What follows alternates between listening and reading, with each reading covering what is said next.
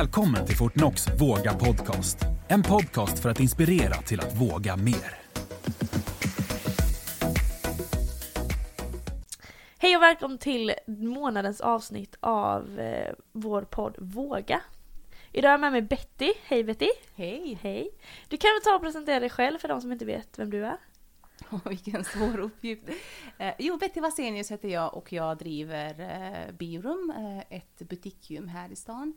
Jag är snart 44 år, har 2 flickor, 12 och 15 och en man då. Jag har funnits här i Växjö sedan 2004. Hitflyttad då från Trollhättan och Göteborg. Mm. Och du kan berätta, de som inte vet, det är Växjö vi befinner oss. Birum, vad är det? Ja, det är ganska många som inte riktigt har hört talas om Birum eller vet vad Birum är. Men Birum är ju då, från början är ett tjejgym, och det är så vi har marknadsfört och jobbat mycket med Birum från början. Idag är Birum ett butikgym och det är ett väldigt, väldigt nischat koncept som kommer från USA. Egentligen jobbar jättemycket med helheten, helhetstänk, livsstil kopplat till träning. Mycket individanpassad träning och allt utgår ifrån individen. Jobbar jättemycket mot individuella målsättningar och lyfta människor. De flesta är faktiskt kvinnor även idag, men vi har ju även män då som tränar och finns här och coachas. Mm. Jag har gått runt nu i era lokaler och de är jättefina. Det var en gammal silo, sa du va? Vad sa du? Det var en gammal silo vi befann oss i, eller vad var det vi... Det är vid Lokstallarna, ja. Så det är ju huset då liksom är ju från sekelskiftet.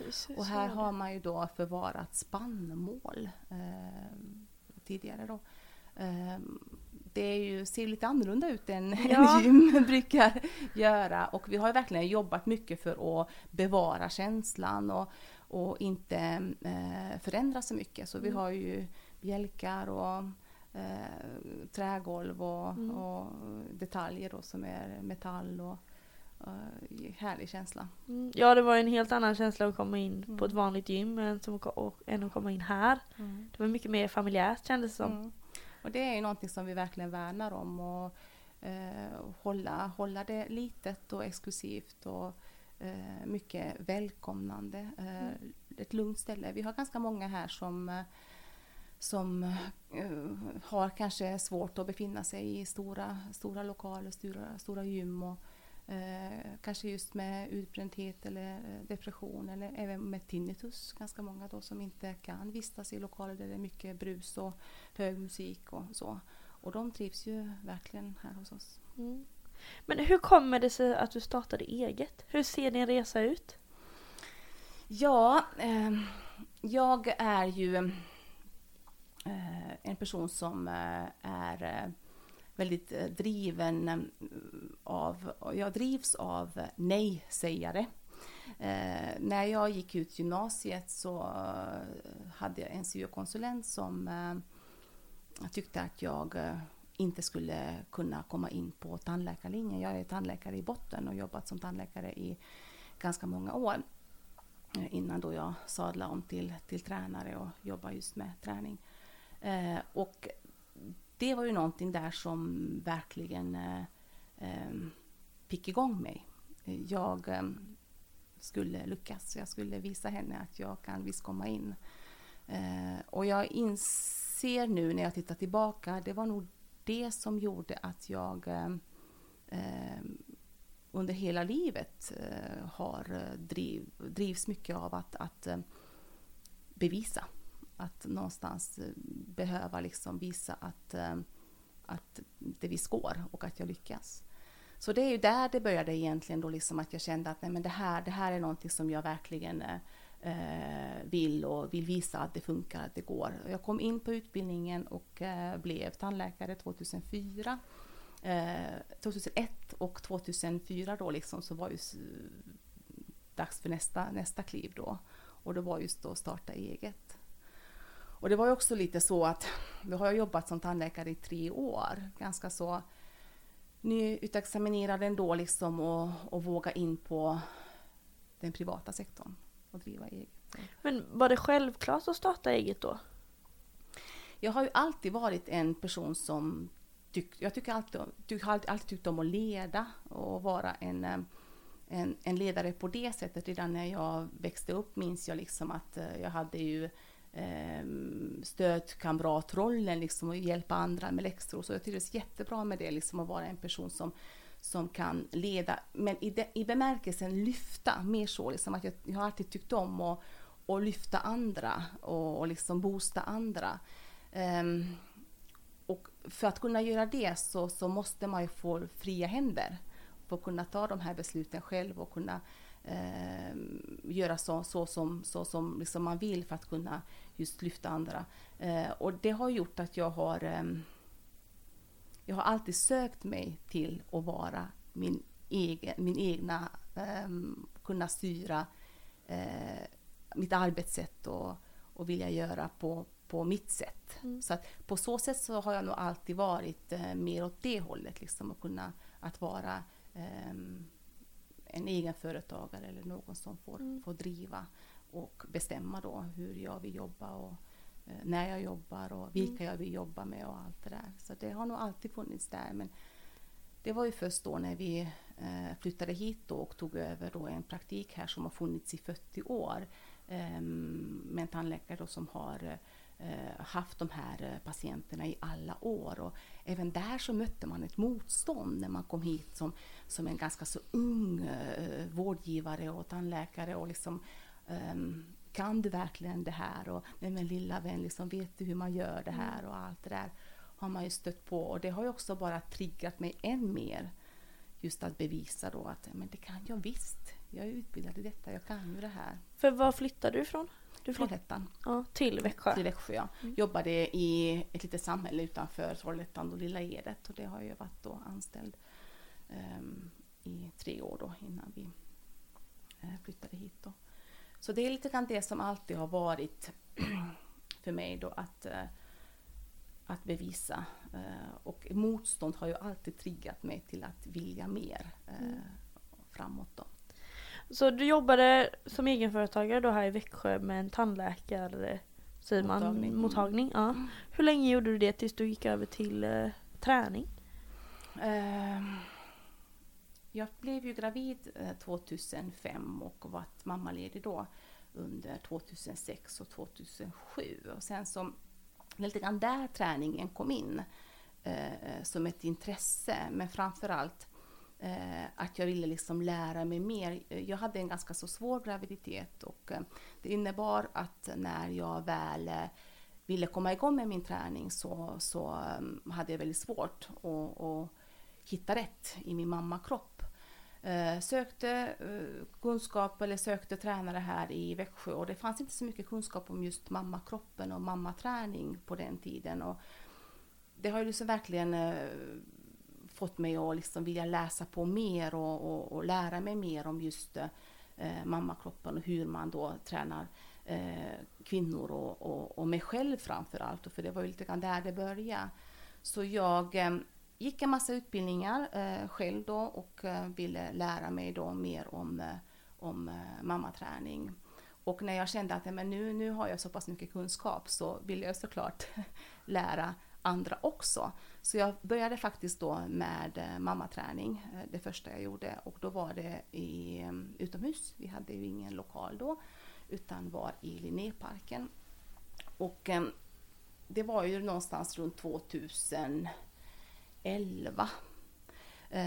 Och ganska så snabbt så blev klasserna fulla och mammaträningen var igång, och fokuserade mycket på styrketräning för kvinnor då, framförallt och mammor. Och insåg ganska så snabbt att det är någonting som jag vill fortsätta med att göra även när vintern och hösten kom då, för det var oftast det var att då kunde vi inte vara utomhus längre, och insåg ganska snabbt att jag behöver nog ha en lokal och någonstans att vara liksom, och då är det gympahallar och gympasalar, och här i stan, Bäckaslöv, och även i Homantorp har vi varit och haft träning, och då har jag haft redskap med mig i bilen och kört runt mina redskap och haft träningarna. sen så blev det liksom att men nu måste jag ha en lokal, för jag kan inte ha det så här. Jag kan inte köra runt alla redskap. Jag har till och med haft klasser hemma hos mig och så det har liksom varit verkligen liksom en passion så. Och det var ju då liksom då lokalen kom till på Framnäsvägen då. Och det var med först att kunna förvara redskap. Vi skulle ha våra redskap där och sen så samlas där och träna. Sen så växte det ju ganska så snabbt. Vi hade många som ville träna och till och med haft instruktörer inne då, för att jag mäktade inte med det själv. Och då jobbade jag ju samtidigt som tandläkare också. Så jag hade du gjorde då det liksom, samtidigt? Ja, så det var ju oftast då mammaträning gick jag ifrån jobbet då på dagarna, för det var ju då mammaträningen var. Och sen allt det andra var ju kvällar och helger då. Så att det var ju liksom som en hobby då som jag hade utanför jobbet. Och det växte så snabbt och det blev ju mer och mer timmar. Och det gick ju såklart utöver mitt vanliga jobb. Och där kände jag att jag var väldigt kluven. Liksom. Jag ville ju så gärna vara kvar och jobba då som tandläkare också. För det är ju ändå ens identitet när man har jobbat med det så länge. Men brann så starkt för just träningsbiten också. Liksom, och coacha andra och lyfta andra och jobba med människor på det sättet. Så att jag fick faktiskt sparken av min man. Han sa ifrån, liksom, han tyckte att nej, men nu får vi ta ett beslut. Vad vill du göra? För du kan inte vara kvar på båda, utan nu måste du satsa. Slutade som tandläkare och satsade fullt då på byrån då som fanns på Framnäsvägen. Och det var väldigt stort. Det var återigen det här känslan av att det här ska gå. Nu ska jag minst få det här och gå runt liksom, och jag ska kunna stå på egna ben. Och, så jag gick ju verkligen all in och skulle satsa fullt ut liksom, och få lönsamhet också. För det är också viktigt att man någonstans får känna att jag kan faktiskt stå på mina ben och jag kan liksom driva runt det här, och att det liksom blir lönsamhet i det. Så det är lite grann så det blev då, att till slut då så lämnar jag då mitt vanliga jobb liksom, och tandläkaryrket då, och började jobba som tränare. Är det bara du som är ägare i byrån? Ja. Så du står själv med lite timanställda? Så. Jag har en tjej inne nu som jobbar på timanställning då, med mammaträning och PT och annan coachning. Du är ju en entreprenör ute i fingerspetsarna liksom. Fingertopparna kanske man säger till och med. Hur kännetecknar man en entreprenör, tycker du? Ja, vilken svår fråga. Skulle du säga att du är en entreprenör? Egentligen inte. Eller kanske. Jag var här en entreprenör, men jag skulle nog vilja säga och tro att det är en person som är nyskapande. En person som vågar satsa även när andra inte tror på en. Så på så sätt så ja, absolut, det är jag nog. Det är ju lite så jag är som person, och jag tror att det bottnar väldigt mycket i min bakgrund, att vara en minoritet. Jag kommer från Rumänien, är ungrare, har alltid varit en minoritet redan där. Kom till Sverige när jag var 15 år, minoritet här också. Lära sig ett nytt språk, komma in i samhället. Så jag har alltid känt att jag någonstans behövt hävda mig, bevisa att jag kan, att jag duger, att jag klarar av att göra saker och ting. Så det är nog lite grann det som alltid har drivit mig också. Att verkligen motstånd har ju alltid liksom varit det som har drivit mig framåt. Ja, du pratade om nej-sägare i början här. Ja. Att det är det som pushar dig. Men hur gjorde du för liksom att det är ganska stort steg att då, om man går tillbaka till tandläkare, och att du var anställd i 3 år och sen startade du eget. Hur gjorde du för att våga det? Där och då så var det nog väldigt mycket min man då, för han har ju jobbat då längre än vad jag har gjort då. han har alltid känt att han vill ta det steget. Så att det var nog mer liksom att vi gjorde det tillsammans. Och där vågade jag och hoppa. Sen så var det nog något helt annat. Det var ju först då och där jag insåg hur tufft det egentligen är. Att just det här att våga när jag då skulle släppa liksom det här trygga. När vi har byggt upp då liksom en verksamhet och det har vi gjort tillsammans och komplettera varandra och sen släppa det och göra någonting helt nytt. Och det är återigen, det är mycket det här liksom att när jag liksom får ett motstånd, när någon inte tror på idén, drömmen jag har, så får jag, det är något som triggar mig verkligen och känner att men det här ska minsann funka, jag ska visa alla att det här går. Så där var det mer kanske att jag ville bevisa min man framför allt. Att det här är ju en sån stark passion och det är någonting jag verkligen tror på. Och jag ser att det verkligen behövs. Så det har ju gjort att jag har vågat. Och sen så är det ju såklart så att jag har ju också haft då vårt andra företag med mig hela tiden. Så att den ekonomiska biten har ju alltid funnits där. Jag har kunnat hoppa. Jag har kunnat släppa och göra någonting nytt utan att känna den pressen på mig. Att här står jag utan lön. Eller här börjar jag om från början. Såklart att det är alltid mycket lättare och hoppa när man har den ekonomiska tryggheten ändå i då förhållandet, men även då att vi driver det företaget tillsammans även idag. Så att det är nog såklart att det är så att det är mycket, mycket lättare. Och sen så är det ju mycket det också att våga starta smått. Att man kanske inte behöver lämna en anställning för att starta upp någonting nytt. Att man, lite grann som jag också har gjort, att genom ganska många år byggt upp då den här verksamheten vid sidan av.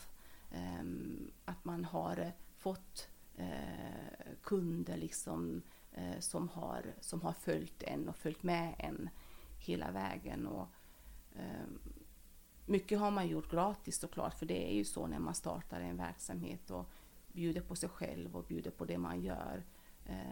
Det har ju också gjort att man har kunnat bygga en kundbas. Så den dagen jag kände att nu släpper jag, nu gör jag det här fullt ut, så har jag ändå byggt upp verksamheten och haft en verksamhet att komma till. För vad vill du ge för tips till någon som vill starta smått? Eller vill starta överlag? Vad är det liksom för tips du kan ge att det här är viktigt att tänka på, att alltid liksom luta sig tillbaka på det och bara... Jag tror att det är viktigt att man verkligen tror på sig själv och har en stark passion och vågar följa sin dröm. Jag tror också att det är viktigt att man börjar outa sin dröm. Att man pratar om sin dröm med de som är en närmast, men även andra. Just att söka upp de som inte tror på en. För jag tror att det ger väldigt mycket driv och att man liksom triggas av det så länge man inte låter det bryta ner en. Att man måste ha den starka drömmen, passionen, och det måste ju komma inifrån. Att man verkligen brinner för någonting och vill någonting väldigt väl. Och sen att våga outa sin dröm och ta in input utifrån. Ta in de som tror på en och hejar på en, men även de som inte tror på en, och lyssna in dem också. För jag tror att det blir mycket, mycket enklare att hävda sig eller känna att man satsar. För det är ju inte alltid det är lycka, och det är inte alltid det är framgång, och det är inte alltid det går bra. Utan det kommer ju ganska många stunder och tillfällen där man tvivlar på sig själv. Där ens idé kanske inte går hem. Där man kanske behöver starta om. För det man då jobbade emot eller byggde upp inte föll väl ut. Och då tror jag nog att det är väldigt bra att man har den här liksom starka drömmen och drivet. Att man kan resa sig därifrån. Och det är lite grann det som brukar vara det svåra för min del. Om man tänker liksom hur det har varit för min del. Så jag drivs ju väldigt mycket av alla nej-sägare. Men det är också viktigt att någonstans inte låta det bli enbart, att det inte blir bara den drivkraften man har. För det är ju så att det djupa, liksom det som man har i sig är också jätteviktigt att ha med sig i drivet. Om jag bara går till mig själv och hur det har varit för mig, jag har tänkt väldigt mycket på det, liksom, vad är det som har gjort att jag har gjort den här resan som jag har gjort? Vad är det som har gjort att jag inte förblev och är tandläkare idag? Och jag kan ibland känna och nästan liksom förstå att jag har alltid drivits väldigt mycket av det externa. Och där har vi då alla de här nej-sägarna, det här motståndet som jag kanske har mött och viljan att visa att det går. Men om inte lyckan finns, det djupa liksom, det som finns inuti en, så blir det ingen framgång i slutändan. Så jag tror att det är väldigt viktigt att man ändå känner att låta sig drivas av det externa, men det interna är också väldigt, väldigt viktigt. Att man någonstans kan känna att i det jag gör, det jag vill göra, att där kan jag vara lycklig. Jag kan må bra i det och vara lycklig i det. För annars är det väldigt svårt att driva någonting som är väldigt mycket byggt på externa faktorer. För du var inne lite på misslyckande, att det inte alltid går som man tänkt sig. Har du sett på några sådana? Ja, massor. Hur gör du för att hantera ett misslyckande? Jag gillar misslyckanden. Jag tror att det är viktigt att våga misslyckas för att lyckas. Och det är just det att för min del då, misslyckanden gör ju att jag reflekterar, att jag utvecklas i slutändan som företagare, men även som människa, att jag växer av alla mina misslyckanden. Och just det här att gång på gång så faller jag tillbaka på det jag precis var inne på innan, hur viktigt det är att jag hittar det djupa, det inre. För då blir inte misslyckanden så svåra och så tuffa. Och det är ingenting som bryter ner mig. Utan tvärtom, att jag lär mig någonting av det. Och gör det annorlunda nästa gång. Och gör det bättre kanske. Så för min del så är det ju... det är bra med misslyckanden för att jag utvecklas. Och kommer fram till bättre saker.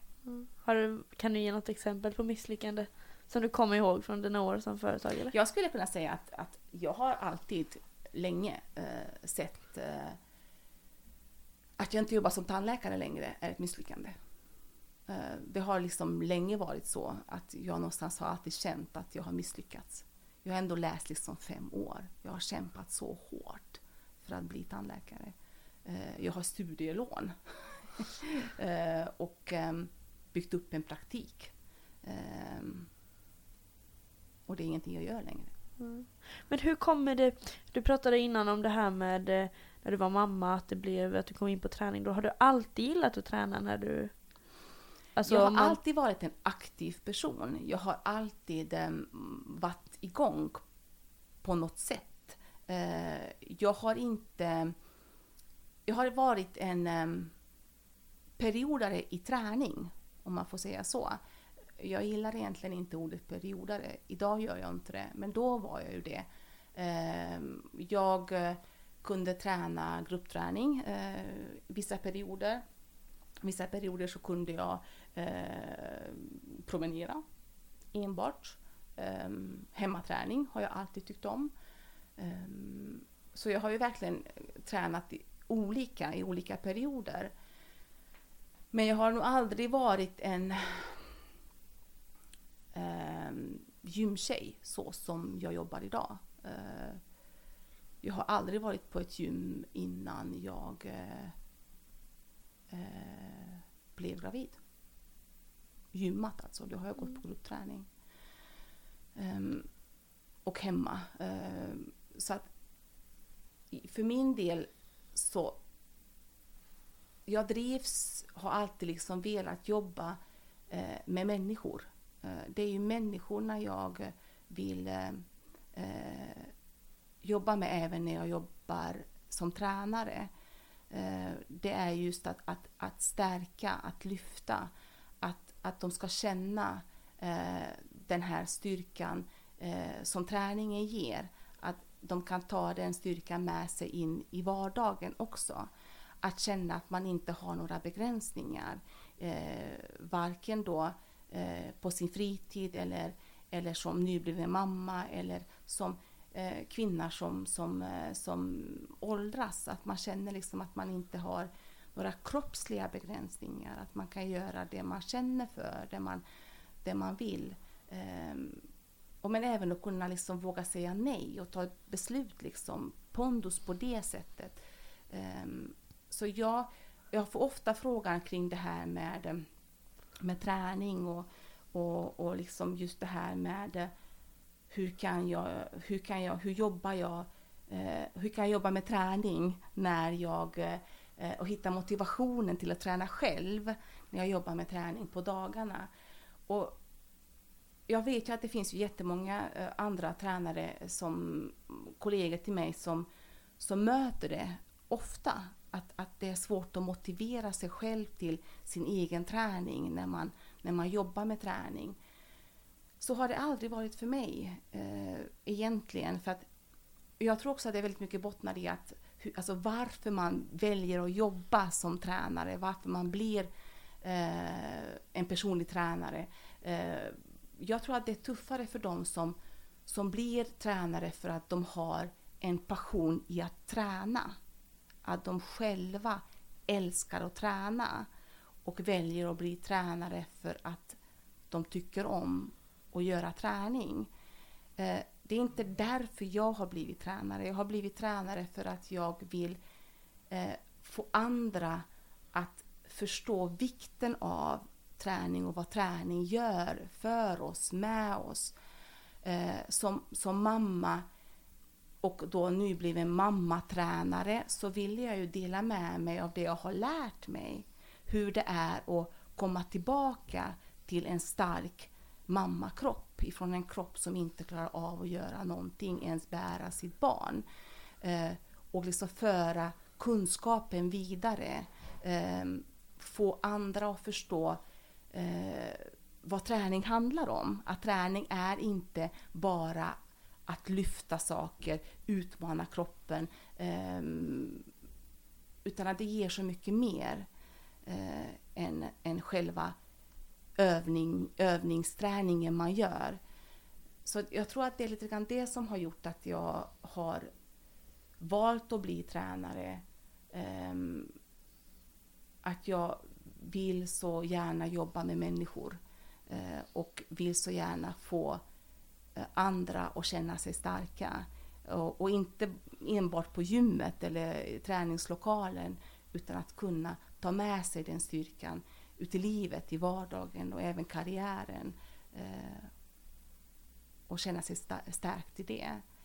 Jag har nu senaste halvåret här börjat använda en hashtag på Instagram och det är ju att må snyggt.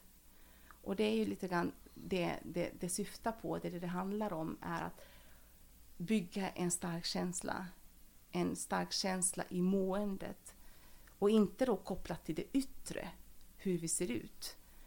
Utan väldigt mycket hur vi mår i oss själva.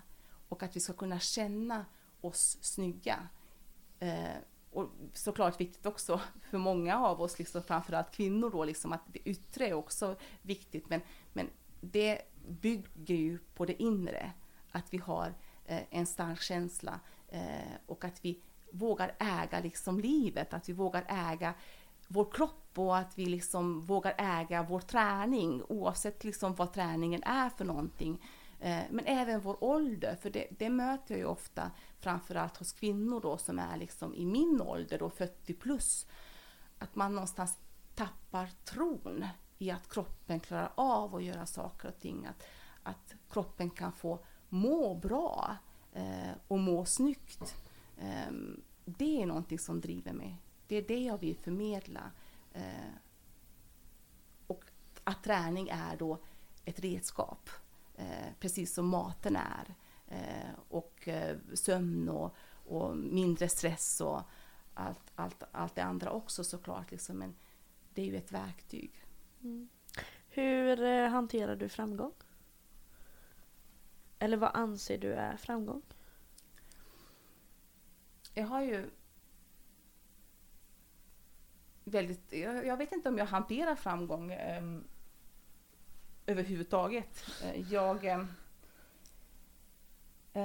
Jag tycker om, och jag jobbar ju så mycket med människor och liksom verkligen engagera andra. Så för min del att se andra utvecklas är ju framgång. Och där känner jag ju många gånger att jag blir ju framgångsrik i det. Att se andra nå framgång, att andra utvecklas och må bra. Sen så, det jag gör i princip är ju att jag öppnar upp på fler, tar emot fler. Så framgång för mig är ju att kunna ge mer. Sen så vet jag då liksom att det är ju viktigt att fira framgång och så liksom. Det är jag ju väldigt dålig på, kan jag säga direkt. Jag vet att jag hade en kompis till mig liksom sa att när blir du nöjd? När blir du nöjd då? Ja, när blir jag nöjd? Jag tror inte jag blir någonsin nöjd. Jag hittar alltid nya projekt och vill göra nya saker. Men jag kan ju säga att jag just nu i år kan jag ju känna att jag är faktiskt nöjd med mycket jag har gjort och all den feedback jag får. Jag kan ju skryta då liksom med att jag har blivit nominerad till årets förebild inom Guldhjärtat då liksom, och det är ju som Oscar då för träningsbranschen. Det är ju andra året i rad och det kan jag känna att jag är väldigt stolt över. Och det är först nu i år som jag kan känna så. Förra året så var det ju mer en känsla av att nej, inte jag. Vad gör jag liksom? Nej, det är ju inte liksom. Jag kunde inte ta till mig det, men i år kan jag känna att jag är stolt över nomineringen. Jag är stolt över den beskrivningen som någon snäll person har skrivit om mig och det jag gör och det jag brinner för idag. Så jag är faktiskt lite rörd över just den nomineringen. Tycker jag är jättehärligt. Och det gör också att jag känner att det jag gör är bra och det jag gör är viktigt och det vill jag göra mer av. Så att det stannar ju inte här om man säger så.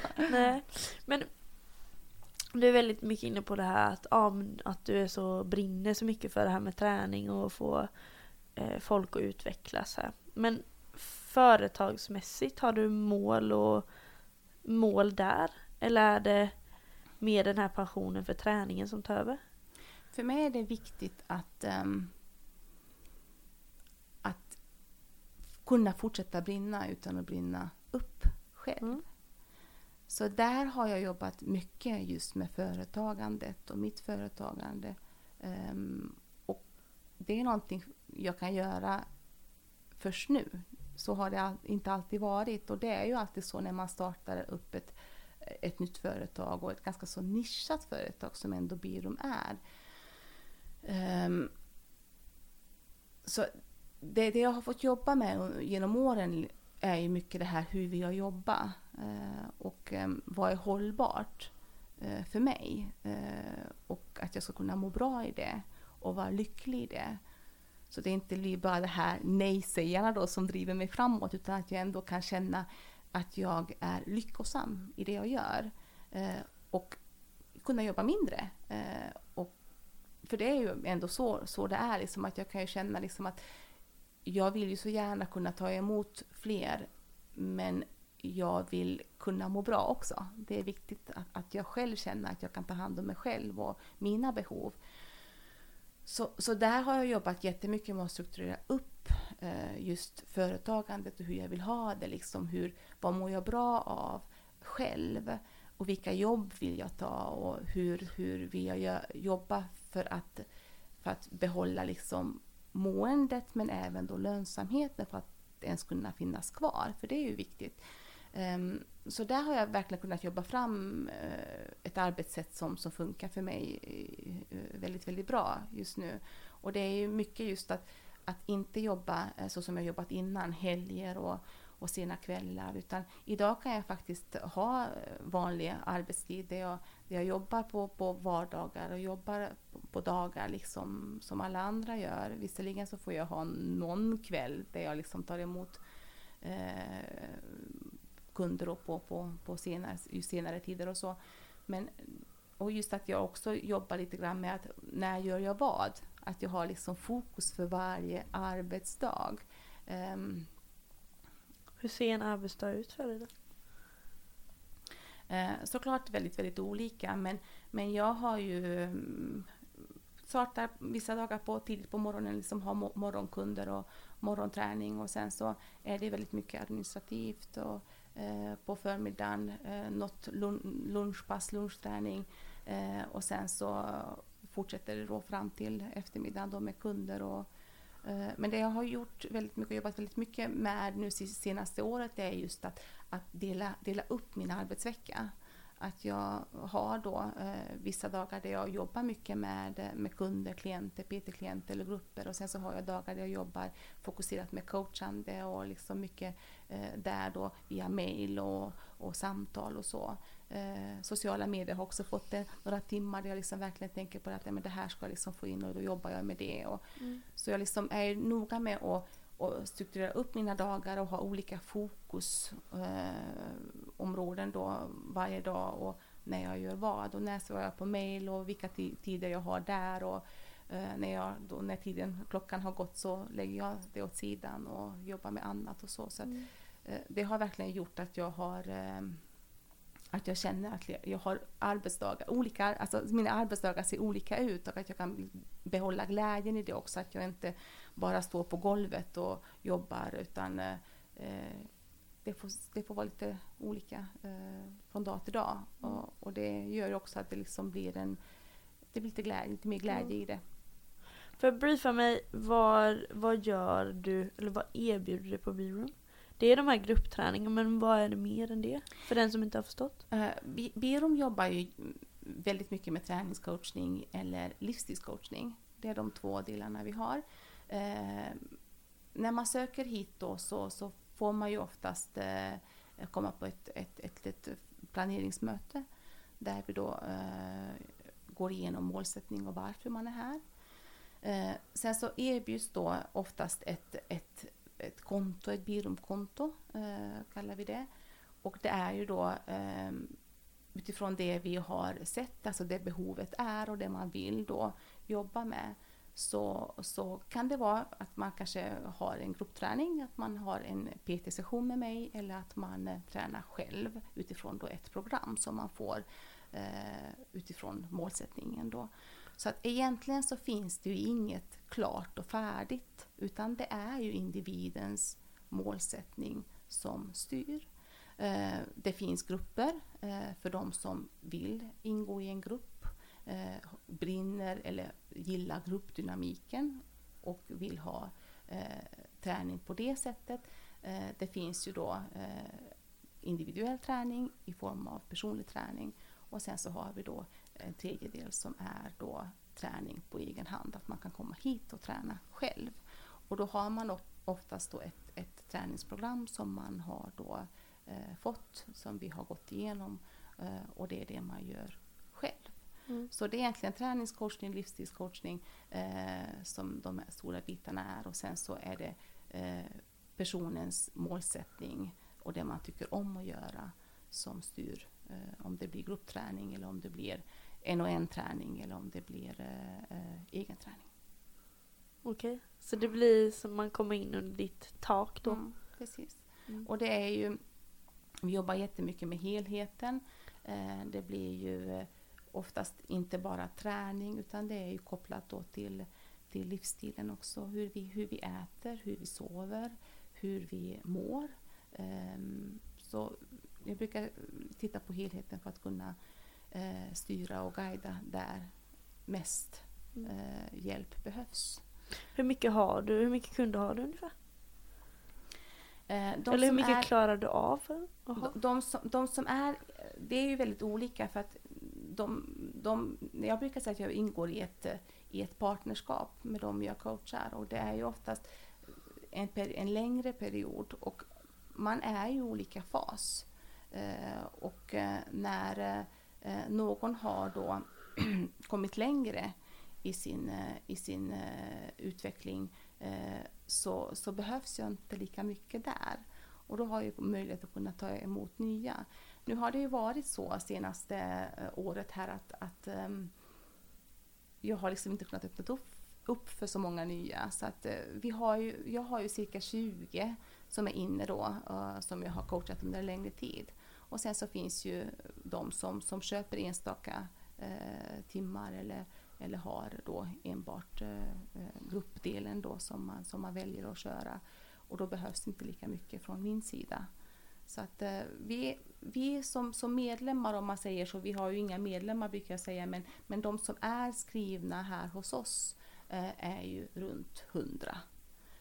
Och sen så är ju vissa av dem är aktiva och andra inte. Så att det blir ju liksom väldigt, väldigt olika hur många som är inne samtidigt och hur många som coachas och på vilket sätt de coachas. Det finns ju de som coachas via mail. Det finns ju de som är här varje vecka och varannan vecka och tredje vecka, en gång i månaden. Så det är väldigt, väldigt olika. Och det är allt beror ju på målsättningen och det man vill, det individen vill. Hur lång kan en sån här, om man säger så här, man kommer in på ett planeringsmöte hos dig, hur långt sträcker sig målsättningen? Det är väldigt, väldigt olika. Kan det vara flera år framåt? Eller ja, så här? Absolut. Vi har ju de som har kanske en mer prestationsinriktat mål som man då jobbar mot. Och det kan ju vara allt ifrån en klassiker eller något annat då. Så då har vi oftast ett ganska så långt samarbete. Sen så är ju inte alla här och tränar, utan jag har ganska många som har andra gym och tränar där eller på jobbet eller vad de har tillgång till hemma också. Det är ju ganska många som har som hemmaträning. Och de är ju här för coachningen, att de har kanske en PT-session då, eller att man jobbar med maten eller vad man nu gör. Och då träffas vi inte så ofta. Och träningen bedriver de då på sina gym där de är. Hur ser framtiden ut för dig? Har du någon plan? Ja, det har jag alltid. Har du konkret liksom 5, 10, 20? Ja, det jobbar vi jättemycket med tillsammans då med mannen då, med tanke på att vi driver ju 2 företag. Så det har vi ju alltid liksom, vi jobbar mycket med en målplanering eller mål för företagandet, och sen så har vi ju också då liksom för familjelivet.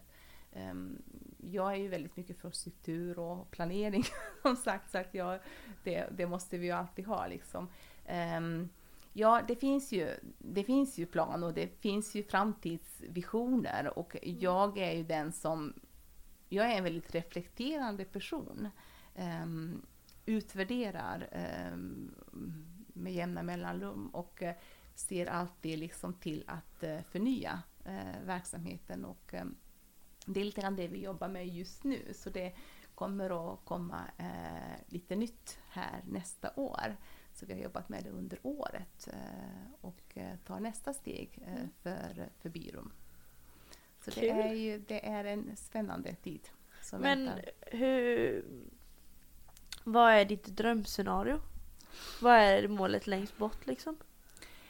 Ja, det jag ser, alltså jag ser ju gärna att Birum står kvar även när jag inte finns kvar. Alltså när jag väljer att inte längre jobba med träning så ser jag gärna att Birum finns kvar. Och det är lite grann det som är målet. Att frigöra varumärket Birum ifrån mitt personliga varumärke Betty Vasenius. Så det jobbar jag ju väldigt mycket med just nu. Det finns ju, Birum är ju starkt kopplat till mig som person. Och det är ju kanske inte så konstigt med tanke på att det är ju kring mig allt har byggts genom åren. Men det är lite grann det jag ser framför mig, att Birum kan stå som ett eget varumärke. Där vi har andra aktörer och jobbar då med sitt egna personliga varumärke i Birum. Så det hoppas jag verkligen att vi kan lyckas här med ganska så snart faktiskt, att vi ska kunna jobba flera aktörer då under Birums tak. Kul, inspirerande. Känner du dig taggad på framtiden? Absolut, alltid. Det är kanske lite grann det som jag behöver jobba mest med. Om jag tänker på vad jag behöver jobba mest med kring alltså mig själv och hur jag liksom kan få utvecklas som person. Det är ju att tagga ner. För jag är ju en person som är väldigt, väldigt framåt. Så jag är en doer, helt klart. Liksom. Jag gör saker och sen så får jag kämpa med att förvalta det. Jag har alltid en massa nya idéer och alltid framåt och vill nytt och så. Och det är lite grann det jag gör också just nu. Att jag har faktiskt tagit hjälp av en tränare eller en yogafröken, en stor inspiration till mig, som hjälper mig med att tagga ner. Ja, det har jag sett på dina sociala medier, att du har börjat yoga. Ja. Det är ju en väldigt lugn yoga, väldigt mycket meditation. Det handlar mycket om att våga släppa. Våga vara i mig själv här och nu utan att låta tankarna vandra iväg och vilja skapa, vilja göra, bara let go liksom. Det är en utmaning. Jag trodde inte att det var så svårt faktiskt. Det är mycket, mycket svårare än man tror, eller än jag trodde i alla fall, att bara vara. Vad har du till tips till de som vill våga mer då? Jag tror att det är viktigt att man hittar det man brinner för. Att man vågar tro på sig själv och gärna prata öppet om det med andra också. Jag tror att det finns jättemånga människor där ute som drömmer om en massa härliga saker som de skulle vilja förverkliga och jobba med, men inte vågar ta steget. att våga göra. Vad är det värsta som kan hända? Att man misslyckas. Och är det något farligt och dåligt? Nej, tvärtom. Så jag tror att just att våga hoppa. Och sen så vet jag också, för det är så lätt att säga liksom bara våga hoppa, gör. Det beror lite grann också på när man gör det. Var man är i livet när man ska hoppa. Är man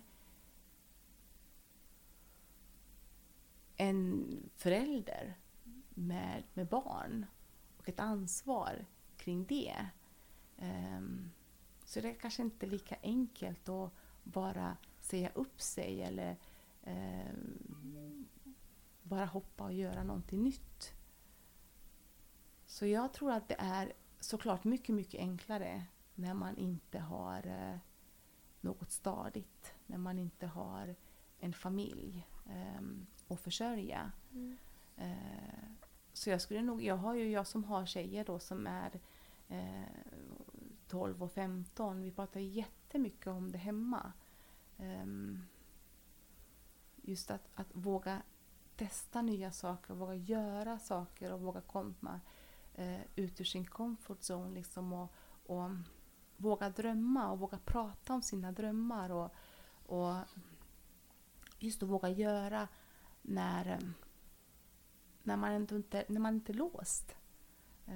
Så jag tror att det är viktigt att man vågar tidigt. Och om det nu är så att man inte har gjort det där och då, men ändå har den här starka drömmen och visionen och passionen, att man kanske när tillfälle finns och när det liksom passar i livet, att man kanske vågar göra det som en hobby till en början. Men att man ändå gör. Och sen så småningom se, men hur har det gått? Liksom, går det bra? Bär det sig? Funkar det? Bygga upp en verksamhet vid sidan av. Och sen ta klivet över. Men jag tror att det är viktigt att ändå våga följa sin dröm. Jag skulle nog inte... Jag tänker ofta på det jag sa till dig också innan här, liksom att jag många gånger kan känna mig misslyckad i att inte vara det jag har utbildat mig till. Men jag skulle ändå inte vilja inte ha gjort det här. Jag skulle inte vilja sitta här idag och tänka, tänk om jag hade vågat, hur hade det varit då? Så visst, det har ju varit många kämpiga år och det har ju varit väldigt turbulent och intensivt vissa perioder när man hela tiden, för jag kan säga att det som var det största för mig liksom, och för när vi startade första företaget liksom, när vi tog över liksom praktiken där, och så var det ju, jag måste nästan våga säga idag att det var enkelt. Det var inte svårt. Nu var vi ju 2 också, men vi tog över en befintlig verksamhet. En verksamhet med patienter. Och där var ju då att göra ett bra jobb så att de fortsätter att komma tillbaka. Så jag trodde nog inte att det var så pass svårt att bygga någonting helt nytt från noll. Och just inom branschen då, som vår bransch, där man ändå där man gör allt själv. Det är ingen som söker upp en från början och säger, men du Betty, jag skulle vilja att du tränar mig. Utan det är ju verkligen att vi behöver göra ett bra jobb, att vi behöver synas, att det är vi som marknadsför oss själva, och det är genom sättet vi lever på och tränar på. Att det liksom ändå var så tufft och krävande. där var jag nog ganska så naiv. För jag trodde inte att det var så pass tufft ändå att starta upp en verksamhet så från noll. Så det är också kanske liksom ett bra tips att ändå vara beredd på det. Att det kräver mycket jobb och det blir ju ens livsstil. Att man lever liksom i det dygnet runt. Initialt i alla fall. Ganska många år innan det liksom börjar lossa. Att man kan känna att nu är det faktiskt så att det är andra som tar kontakt. Att det inte är jag längre som behöver söka. Det tar ganska många år innan man kommer dit. Kan du se det som en framgång? Ja, absolut. Absolut. Skönt. Du säger så är det absolut så. Visst är det så liksom. För det kan jag se idag liksom, när jag pratar ganska många som hör av sig som skulle vilja driva då en studio eller jobba med träning på det här sättet. Att hur gör du och hur får du det här att gå runt och är det någon lönsamhet i det? Man pratar jättemycket om det i branschen, just träningsbranschen då, att det är så dålig lönsamhet i just PT-branschen. Och det här med att våga ta betalt och hela den biten är ju också en annan diskussion liksom. Men just att så många liksom som vill jobba med träning och på det här sättet och där man liksom gärna vill att det ska ske med detsamma. Att man inte vill göra saker billigt eller att man inte vill göra det gratis som man ändå liksom behöver göra många gånger för att kunna dela med sig, för att kunna bygga liksom då en kundkrets och så. Det är nog väldigt, väldigt svårt för många idag liksom, att man tror att det ska vara lönsamt från början, att man ska kunna ta betalt och bra betalt från början. Det är ju inte så det är, utan det tar faktiskt ganska lång tid när man kan ta betalt på det sättet. Och att man behöver, jag tror jättemycket på det som inte längre finns idag, det här med att vara lärling är nog inte alls dumt egentligen, och kunna gå bredvid och kunna liksom bygga, få kunskap och lära sig av andra som har lyckats och se hur de gör.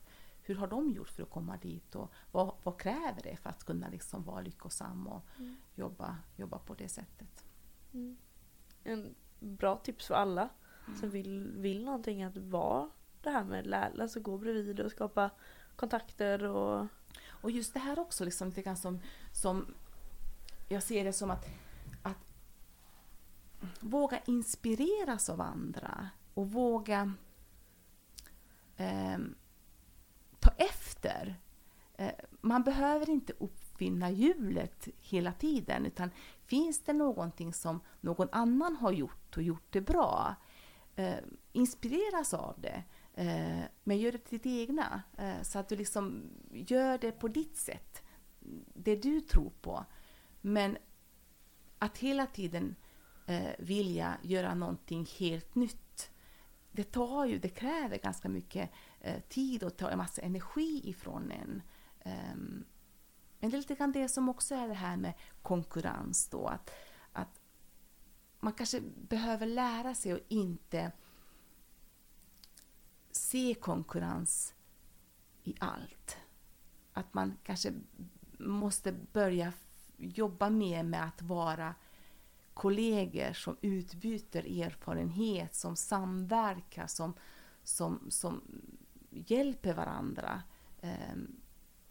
För vi är ju ändå så olika just inom hälso- och träningsbranschen. Alltså, det är så mycket individen man söker upp, för det är ju någonting man har utanför träningen. Att man kanske connectar med en person eller gillar personens värderingar och åsikter och liksom dras till den personen för att man klickar bra rent kemiskt också. Och vi kan inte vara bra på allt. Jag är bra på en sak och sen så har jag jättemånga kollegor som är så mycket bättre på allt det andra, och att man ska kunna vara öppen och ärlig och rak med det och säga att det här är inte mitt område, det här kan jag inte lika bra, men jag har ju då kollegan runt hörnet som är superduktig på det, och jag tänker att du kanske ska gå dit och ta kontakt med honom eller henne istället. Med den mentaliteten tror jag också är väldigt bra att ta med sig och våga nätverka och våga ta hjälp av andra. Sist men inte minst, vem skulle du vilja höra i en intervju i podden? Och det finns så många personer som är så duktiga och inspirerande. Men jag har faktiskt en tjej som jag gärna skulle gärna vilja lyssna till, och det är Nina Sandahl. Okay. Hon är arkitekt och driver Site arkitektstudio eller arkitektbyrå. Och är aktuell med en bok, Arkitekt 2.0. En väldigt driftig tjej, småbarnsmamma, driver en framgångsrik podd, jobbar, skriver bok och renoverar eller har liksom fullt upp hemma också med sitt projekt. Så henne skulle jag vilja lyssna på. Så Nina, vad sa du efter? Sandahl. Site arkitekt. Ja. Jag tror faktiskt att de bygger Fortnox-huset också. Eller de är involverade i det projektet också, tror jag. Så henne skulle jag vilja höra lite mer om. Coolt. Tack så jättemycket för att jag fick komma hit idag till dina fina lokaler. Tusen tack för att du ville komma. Ja. Så hörs vi i nästa månadens podcast. Hej då. Hej då.